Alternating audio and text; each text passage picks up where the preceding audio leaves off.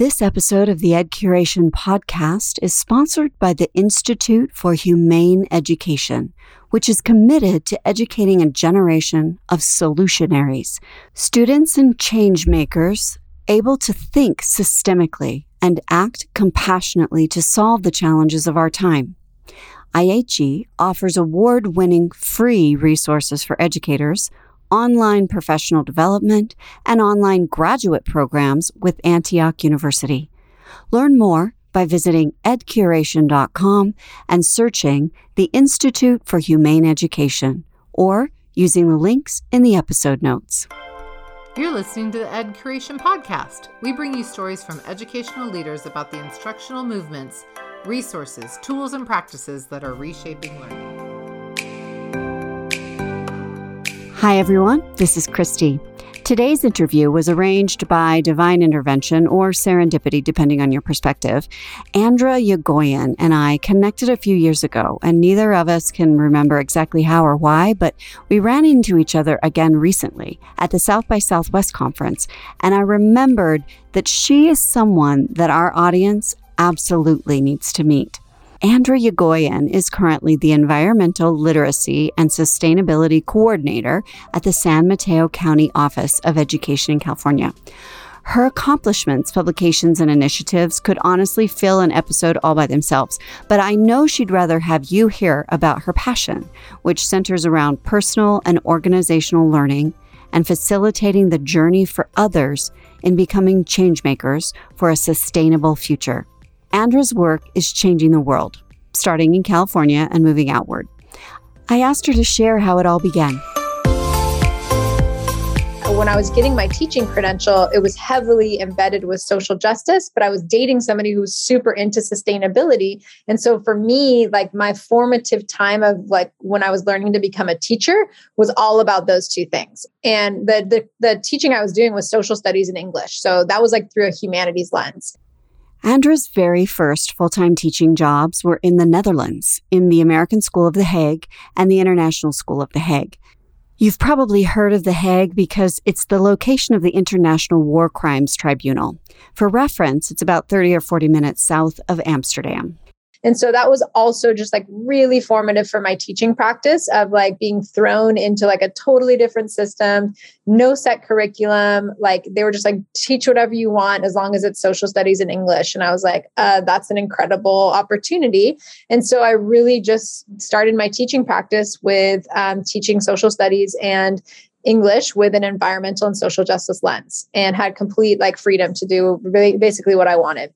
I had supported kids to become like running their own environmental nonprofit. We were doing protests in The Hague. After 4 years in the Netherlands, Andra returned to the United States. And while she did not stay with her sustainability-focused boyfriend, she did adopt his passion and completed her master's degree with the goal of figuring out how to take the environmental, sustainability, and social justice work she had done in her classroom and scale it for a whole school and a whole district or county, and eventually a whole state, and perhaps even further. Out of graduate school, she started out as the Director of Sustainability at Bishop O'Dowd High School in East Oakland, one of only 2 such positions in the entire country. That's where I really learned what it means to do like whole systems change and how to do it like in the campus and then in the curriculum and in the community and culture. And so from that, when San Mateo County was looking to do launched the first countywide initiative for this work, my name came up because there was only so many of us. So I basically decided I wanted to take what we did at the site level and use that as the vision for what every school in San Mateo County could do. When you were figuring out how to be a director of sustainability, there really wasn't a template. Am I right? Yeah, there was no template. I mean, so I read every book that the Center for Eco Literacy had. I connected with as many directors of sustainability and sustainability coordinators that I could in higher education, because that is where there was a template for this. Okay. And that was basically it. So I talked to all these different people. I kind of figured out, well, what are they doing in higher ed? What's applicable at the K-12 level? And then I built a model out, the 4 Cs sustainability framework and said, I think this is how it can be done. And that's what I shared in my second interview at O'Dowd. And they were like, yeah, let's do this together. And so we did it. Okay. So I know that there are tons of people listening. Maybe everybody listening is wondering what does a director of sustainability do? So in both contexts, what it means to be a director of sustainability or a sustainability coordinator or an environmental literacy coordinator in education, basically what it means is that you're leading a high impact change initiative that is meant to touch every facet of operations and daily life at a school. So really thinking about making change at the campus, like facilities and buildings and grounds level, really making an impact in the curriculum. So changing the content that is taught, supporting a change in pedagogy so that you're taking kids from knowledge to action with solutionary teaching and learning. Mm-hmm. And then also in the community and culture, so that if somebody was to step onto the school's campus, they would see symbols and practices happening daily that say that this school values sustainability and this school values, puts the planet, in not first, but is doing people, planet, and economic prosperity together. Okay. And did you go in that order? Facility, curriculum, community? That's a good question. When I looked back at like the 4 years I spent at O'Dowd and the 5 years that I've spent now at the county level, what I recognize is that I'm doing whole systems change. And so we're really not looking at doing one subsystem at a time, like a subsystem being campus or a subsystem being curriculum or subsystem as community and culture, but pushing on leverage points in all of those subsystems at once. And so I can explain that a little bit further. Like this is the example I always use.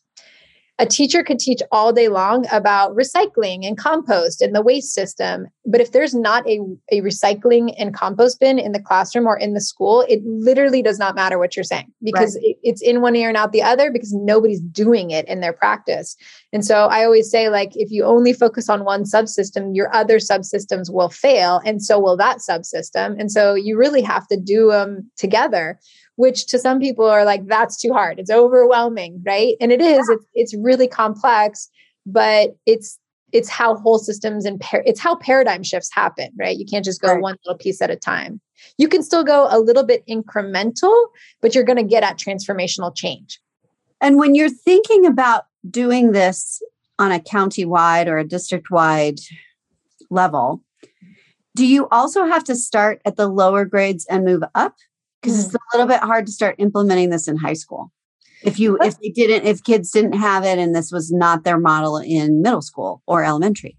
Yeah, that's a great question. I think any grade level is a good entry point. And I think you can approach all of them at the same time, or you can go one grade band level at a time, right? I actually think secondary education is a great starting point because the students know about it. Right. So the students know what climate change is. The students know that there's environmental problems. They hear about it. They've seen it on the news. They've seen it in social media. They know who Greta Thunberg is. So you have a captive audience that is like really wanting people to talk about it. And so when teachers do, I've never heard a teacher be like, oh, my kids were so bored in that environmental lesson. Yeah, they're on fire. Exactly. But you can also start in elementary school, right? Because they don't know any different. So like if you just start in with like, at our school, we compost, they're not going to be like, but why? And then I would say, like, as climate change, as the impacts of climate change are becoming increasingly felt in all different regions across the world, like you have to talk to kids about it. If you're living in the West Coast, it's wildfires and drought and high heat. If you're living, on the East Coast, it's like sea level rise and flooding happening. And it's massive hurricanes and storms. If you're in the middle, it's all of the above. So every child is experiencing climate change, and therefore you need to be talking about it. And kids welcome that. They want to know the context. They want to better understand their context. They do. I'm just thinking logistically in high school, where would the curriculum piece fit? I mean, there is environmental science courses, but not, it's a small percentage of students who are actually in that class. So yes, there's precedent for like an AP environmental science exists. Most states, like 33 states at least, have adopted NGSS, the science standards. Mm-hmm. So it's required in high school science to be teaching about climate change in every single science discipline. So all of them have it embedded. In California, we have the environmental principles and concepts, which are like a set of basically just that principles and concepts that are paired up with all the standards. So they're paired up with science, they're paired up with history, social studies, with health, and now also visual and performing arts, and now English and math are just coming on board. Mm-hmm. So the idea is that you are like, no matter what subject area you are teaching, you are meant to be teaching these environmental principles and concepts. So when I ran into you at South by Southwest, the thing that you were there talking about was the National COVID-19 Outdoor Learning Initiative, along with your other partner organizations. And I would love to have you just tell our listeners what that is and how it came about. Yeah, great. So it's interesting. When I was at Bishop O'Dowd High School, I got the privilege to support what we called our living laboratory, which was a 4-acre garden that had started long before I came there. I really learned the power of outdoor learning, what it looked like to have it embedded in all parts of the kids' day. And we were doing it in East Oakland, where you don't really have a lot of access to outdoor learning and nature. And so I just learned the value of it. So when I came to San Mateo County, I was already in 2017-18 super excited about outdoor learning and getting kids outside and, learning from the outdoors. And really working a lot with Sharon at Green Schoolyards America, we started talking immediately when I came there about like, how could we bring living schoolyards to every school in San Mateo County? Like, how can we make that happen?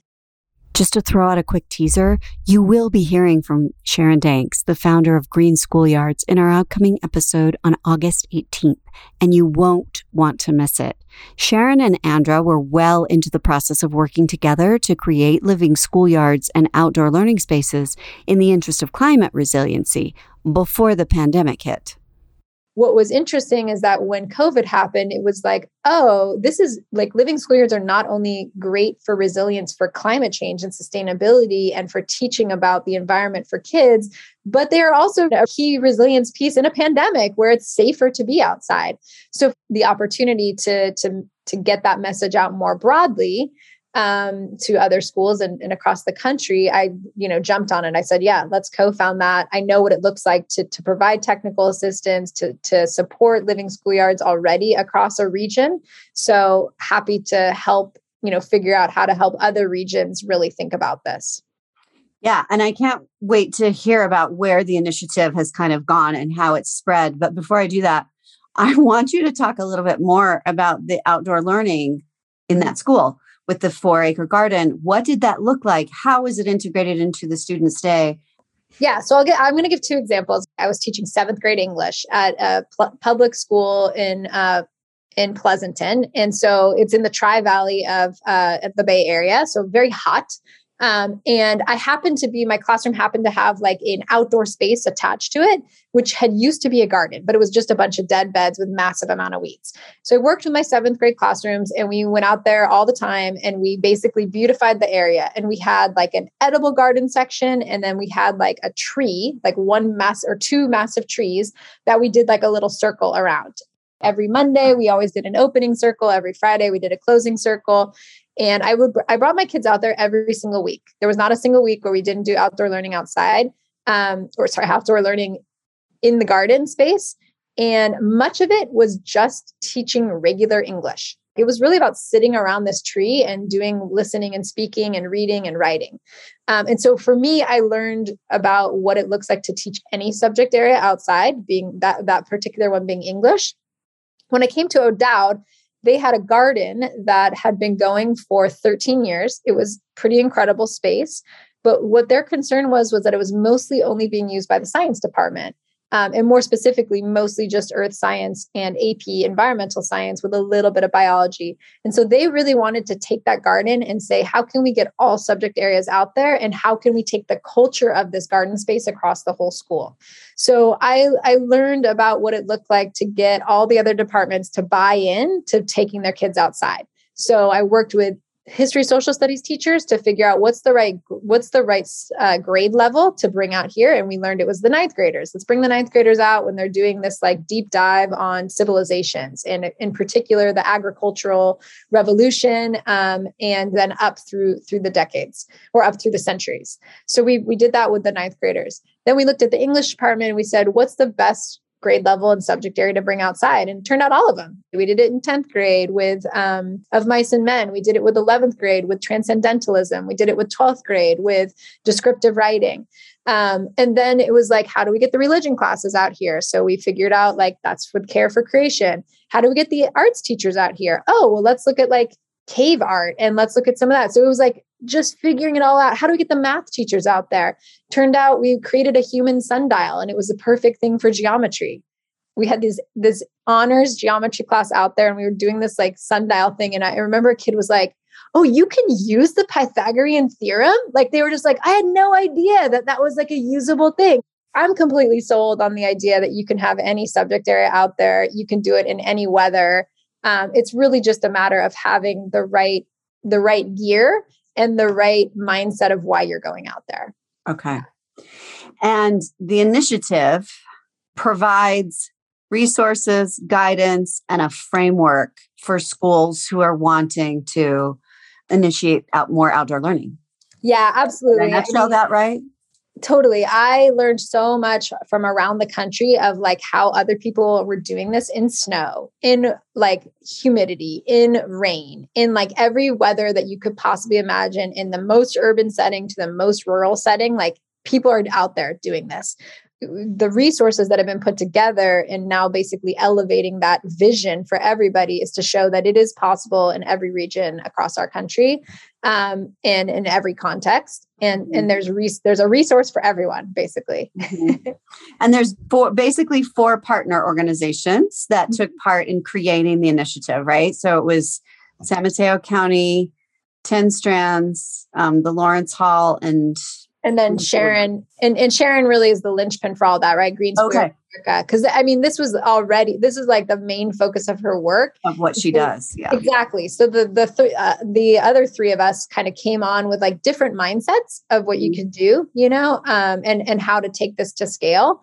The leaders of the initiative heard from schools and districts who adopted outdoor learning during COVID and wanted to know the practicality of making this a long-term practice. So the team did a weather analysis. So we actually analyzed the weather and climate and projections for the next decade based on climate change. And we discovered you can be outdoors most days. Most days, yeah. And I mean, I was saying Colorado, but that's actually true in Colorado too. We have as many days of sunshine as Miami in Colorado. So the hardest thing for the West is the smoke days. That's it. The wildfire smoke. Yeah. There's not a way around that really. Yeah. So the initiative, it was born out of this need to have a way to provide in-person learning during the pandemic. But there was also this concern about the ways in which the pandemic was amplifying inequities within the system. And so I'm curious, did you find the initiative effective in addressing and rectifying some of the inequities? And if so, how so? How did that work? In San Mateo County, yes, I would say that this for the schools who were trying to get kids back in the really early days as fast as possible in person, doing it in the outdoors was very welcomed, and it was the safest way. And in fact, our lowest income district was one of the first districts to call us up. They said, we need to get our students back in person now. How do we do that? And so can you come and walk every site with us and figure out the outdoor spaces to do it? The majority of what we were doing in those early days was walking sites and looking at what is the asset for you in the outdoor spaces. Like, do you have picnic tables? Do you have benches? Do you have, do you have shade? Like really looking at like, what do you already have? And then what do you need to fill the gaps? And how can you fill that need really quickly? Like, so if you didn't have any seating, like how can you do that really quickly with just like mats and tree stumps or, like something cheap that you can move around. And when you do already have the assets out there, how can you better leverage it and move it around to make this happen? So we did a lot of like infrastructure, lots and lots and lots of infrastructure. And then once that was kind of like, okay, we've got the spaces now, we figured out how to do this. It was like, well, actually the teachers are a little unsure. So then we spent a lot of time working with school districts. I mean, the teachers were unsure for many reasons. Like one was just like, is this safe no matter what to come back? But some of them were like, I've not taught outside. I don't really know what that feels like. So we worked with a couple different school districts and really figured out what are the biggest concerns. And then we put together like a outdoor learning and play considerations and a professional development program to really help them get on board. And my guess is that the kids loved it. Oh yeah. I mean, I don't think you ever really hear too many kids be like, I don't want to do that. I don't want to be outside. For the most part, kids love being outside. Yeah. Yeah. No matter what age. Imagine it would be a learning curve for teachers because they're used to having all their technology around them and their systems, and their classroom is all organized in a way that allows them to deliver learning in easy ways. So it's a shift. If you're feeling inspired about environmental education, social justice, and sustainability, and wondering about first steps for your classroom, school, or district, Andra has so many resources for you, as does today's sponsor, the Institute for Humane Education. This is Zoe Weil, president of the Institute for Humane Education and author of The World Becomes What We Teach, which has become an Amazon #1 bestseller in the philosophy and social aspects of education. We are proud to sponsor this episode of the Ed Curation podcast. At IHE, we believe that a just, healthy, and peaceful world is possible, and the most powerful way to build such a future is to prepare a generation of solutionaries. Solutionaries are able to see past polarized thinking, look at problems systemically, and use academic skills to collaboratively solve real-world problems in their communities and world. We offer educators free resources to integrate the solutionary framework into classrooms, along with professional development opportunities. We also offer online graduate programs with Antioch University. Find the Institute for Humane Education at edcuration.com or through the links in the episode notes. Back to Andra in San Mateo. So this spread far beyond San Mateo. So you're mostly talking about San Mateo County, but looking at the map on the website of the initiative, it's not only all over the country, but really all over the world. And are you seeing now that the pandemic is waning, that this initiative has created a momentum and equipped schools to really move to the next level in terms of environmental literacy? I can share like what happened through the pandemic. And some of it has to do with this initiative, and some of it just has to do with climate change, and some of it has to do with also the concept of crisis.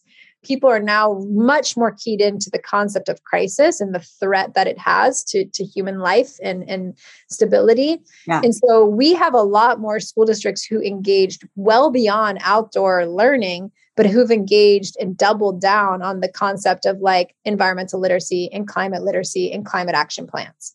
So like for you, it could have been like people could have just said, I'm so overwhelmed just dealing with COVID, forget it, please go away. But they didn't. They said, please come and do more with us. And look, our students are like super engaged with this and they want us to do more. Like more board resolutions were passed during this time than ever. More of my districts have sustainability committees and are working towards climate action plans. More teachers than ever started doing like environmental literacy during this time period. So I think, like I said, I think there's a lot of factors that contributed to that, but for sure, this has expanded well beyond just basic outdoor learning. Yeah. Yeah. So that's so encouraging to hear. And just to riff off of that, you talked about this a little bit in your session at the conference, but in some ways, the pandemic proved that we are able to face this worldwide threat and respond to a global threat as a community. I mean, not always 100% effectively. It's not like we've been completely united in it, but, we have come out the other side as a planet really. And while climate, the climate crisis is very different. It's much more complex. But what did we learn from COVID that can inform our response to the climate crisis? I think there's a lot of similarities between the two, just this like need for rapid paradigm shifting change and all that kind of stuff. But I think the things that we can take away is that change is possible, right? Absolutely. Change is possible. But that when you need to do change, it really does require like three major things. Like it requires a policy shift, it requires a mindset shift, and it requires like a behavior shift. So I think like that was very obvious through COVID that you needed all three. And when you didn't have one of those, and there's been, pushback in different regions, things have not gone as well as people would want. And that's true for climate as well. When you don't have the policy change working hand in hand with a cultural mindset change, working hand in hand with behavior change, like it's hard to make the paradigm shift happen. So I think that's a big takeaway. The things that are really different with climate from COVID is that like COVID, basically we needed to get vaccines out to everybody. With climate, we have to change the way that we currently live our lives. And we also simultaneously have to adapt to the current impacts of climate change. So we're doing two things at once, which I think is a little bit, like you said, more complex and much harder. Yeah.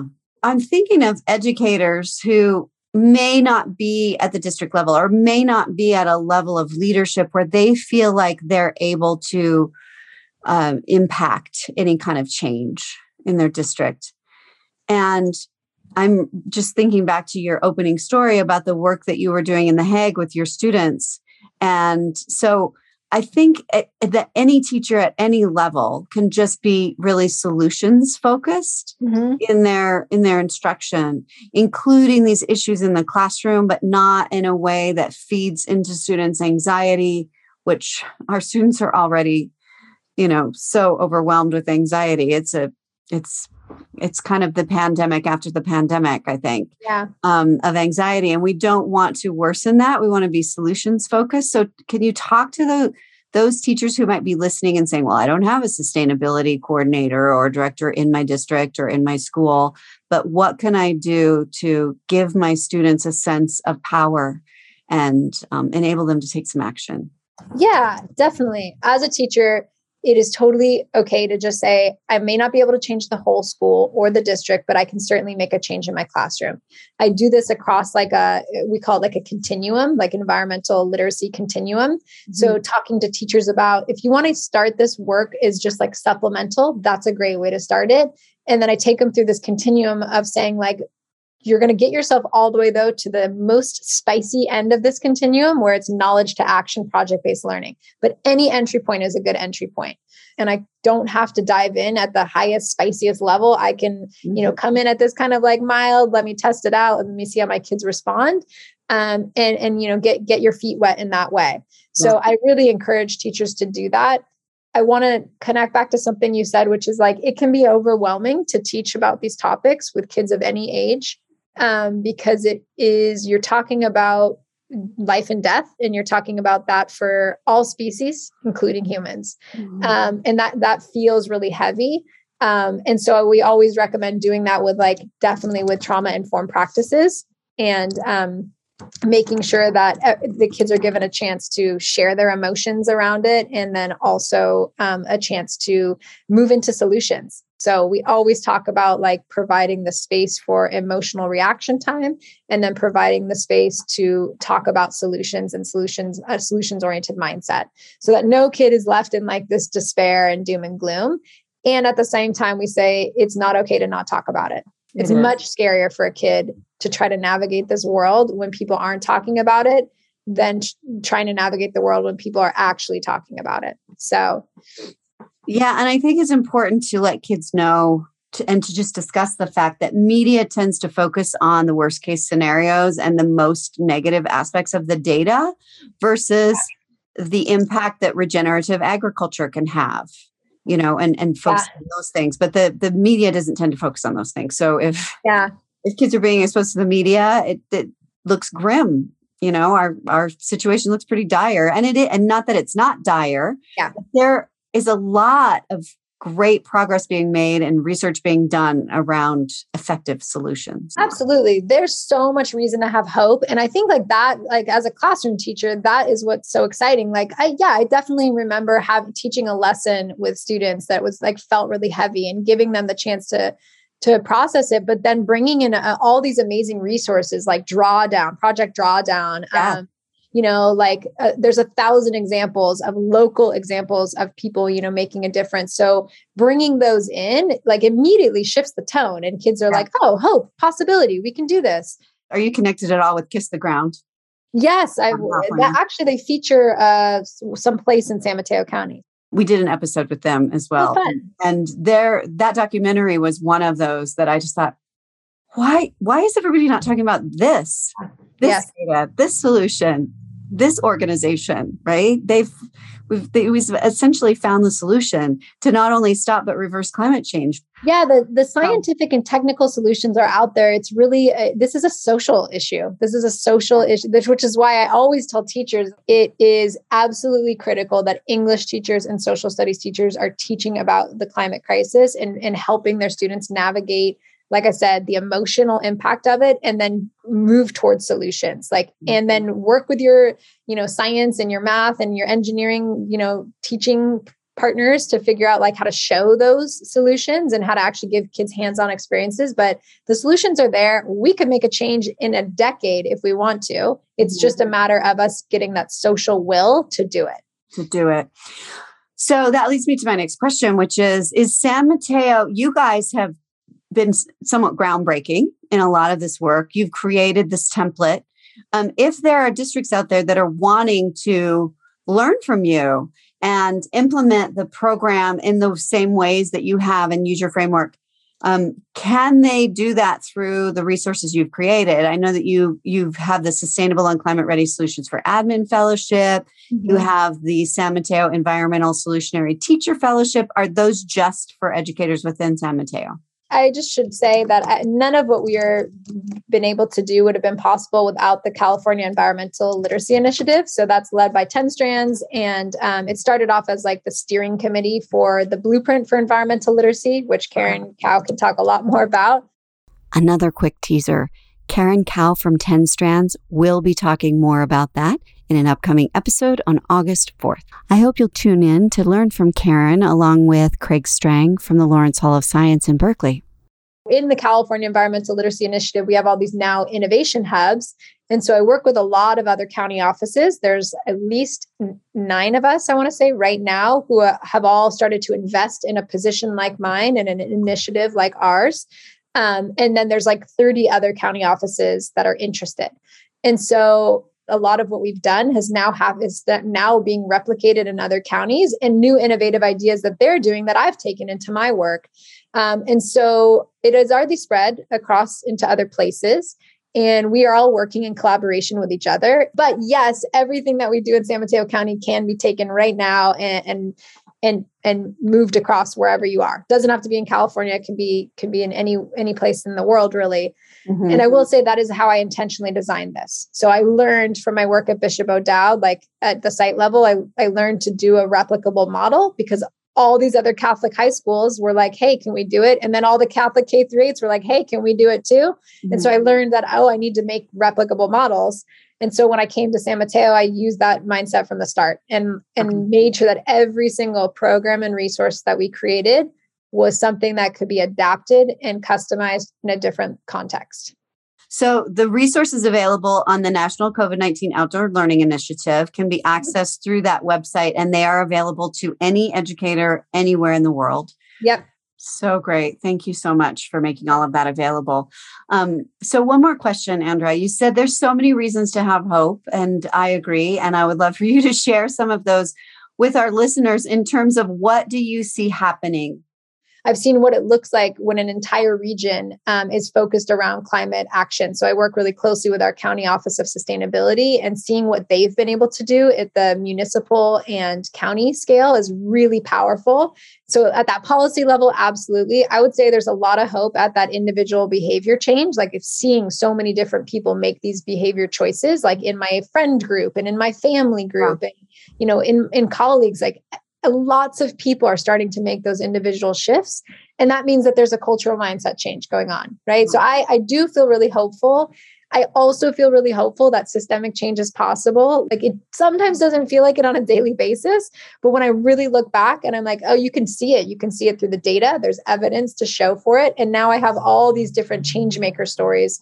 I asked Andra to share one of those Changemaker stories, and she directed me to her Changemakers page, where you will find so many uplifting stories that you will levitate with hope and happiness. And I've shared the link in the episode notes. So we worked with this group of students who came up through our Youth Climate Ambassadors program. And that group of students, once they graduated, they were like, we want to do something more. We want to do something district-wide. And they stuck with it. They said, we want to pass an emergency, climate emergency declaration with our board. And we'd already helped the youth commissioners in the county do it. So they took that and they replicated it and made it in their local context. They passed that. And then they said, one of the things that we said in our declaration is we want to have a district-wide sustainability committee. And they're like, the district's not doing it. And I said, well, you guys could do it. So they decided to do it. And they have met weekly for over a year and a half. And they launched that district committee at the beginning of this school year, and they've carried it through the whole year. And they've got board members attending, they've got site administrators, district folks. They've broken it into collective impact subcommittees, and they've made change happen. And so to see kids come through this little knowledge to action program, graduate and say, we want to do more, and then do it, and like inspire all these adults in the system, to me is just like exactly what we want to see happen. And I'm really proud to say that there are adults in that community who listened and said, yeah, we want to do this hand in hand with you. Yeah. And I think that's the important piece, is it's not just them. It's not just the next generation who has to do this. The current adults in power have to do it alongside of them. All resources for the National COVID-19 Outdoor Learning Initiative are available to any educator anywhere in the world through the links in the episode notes.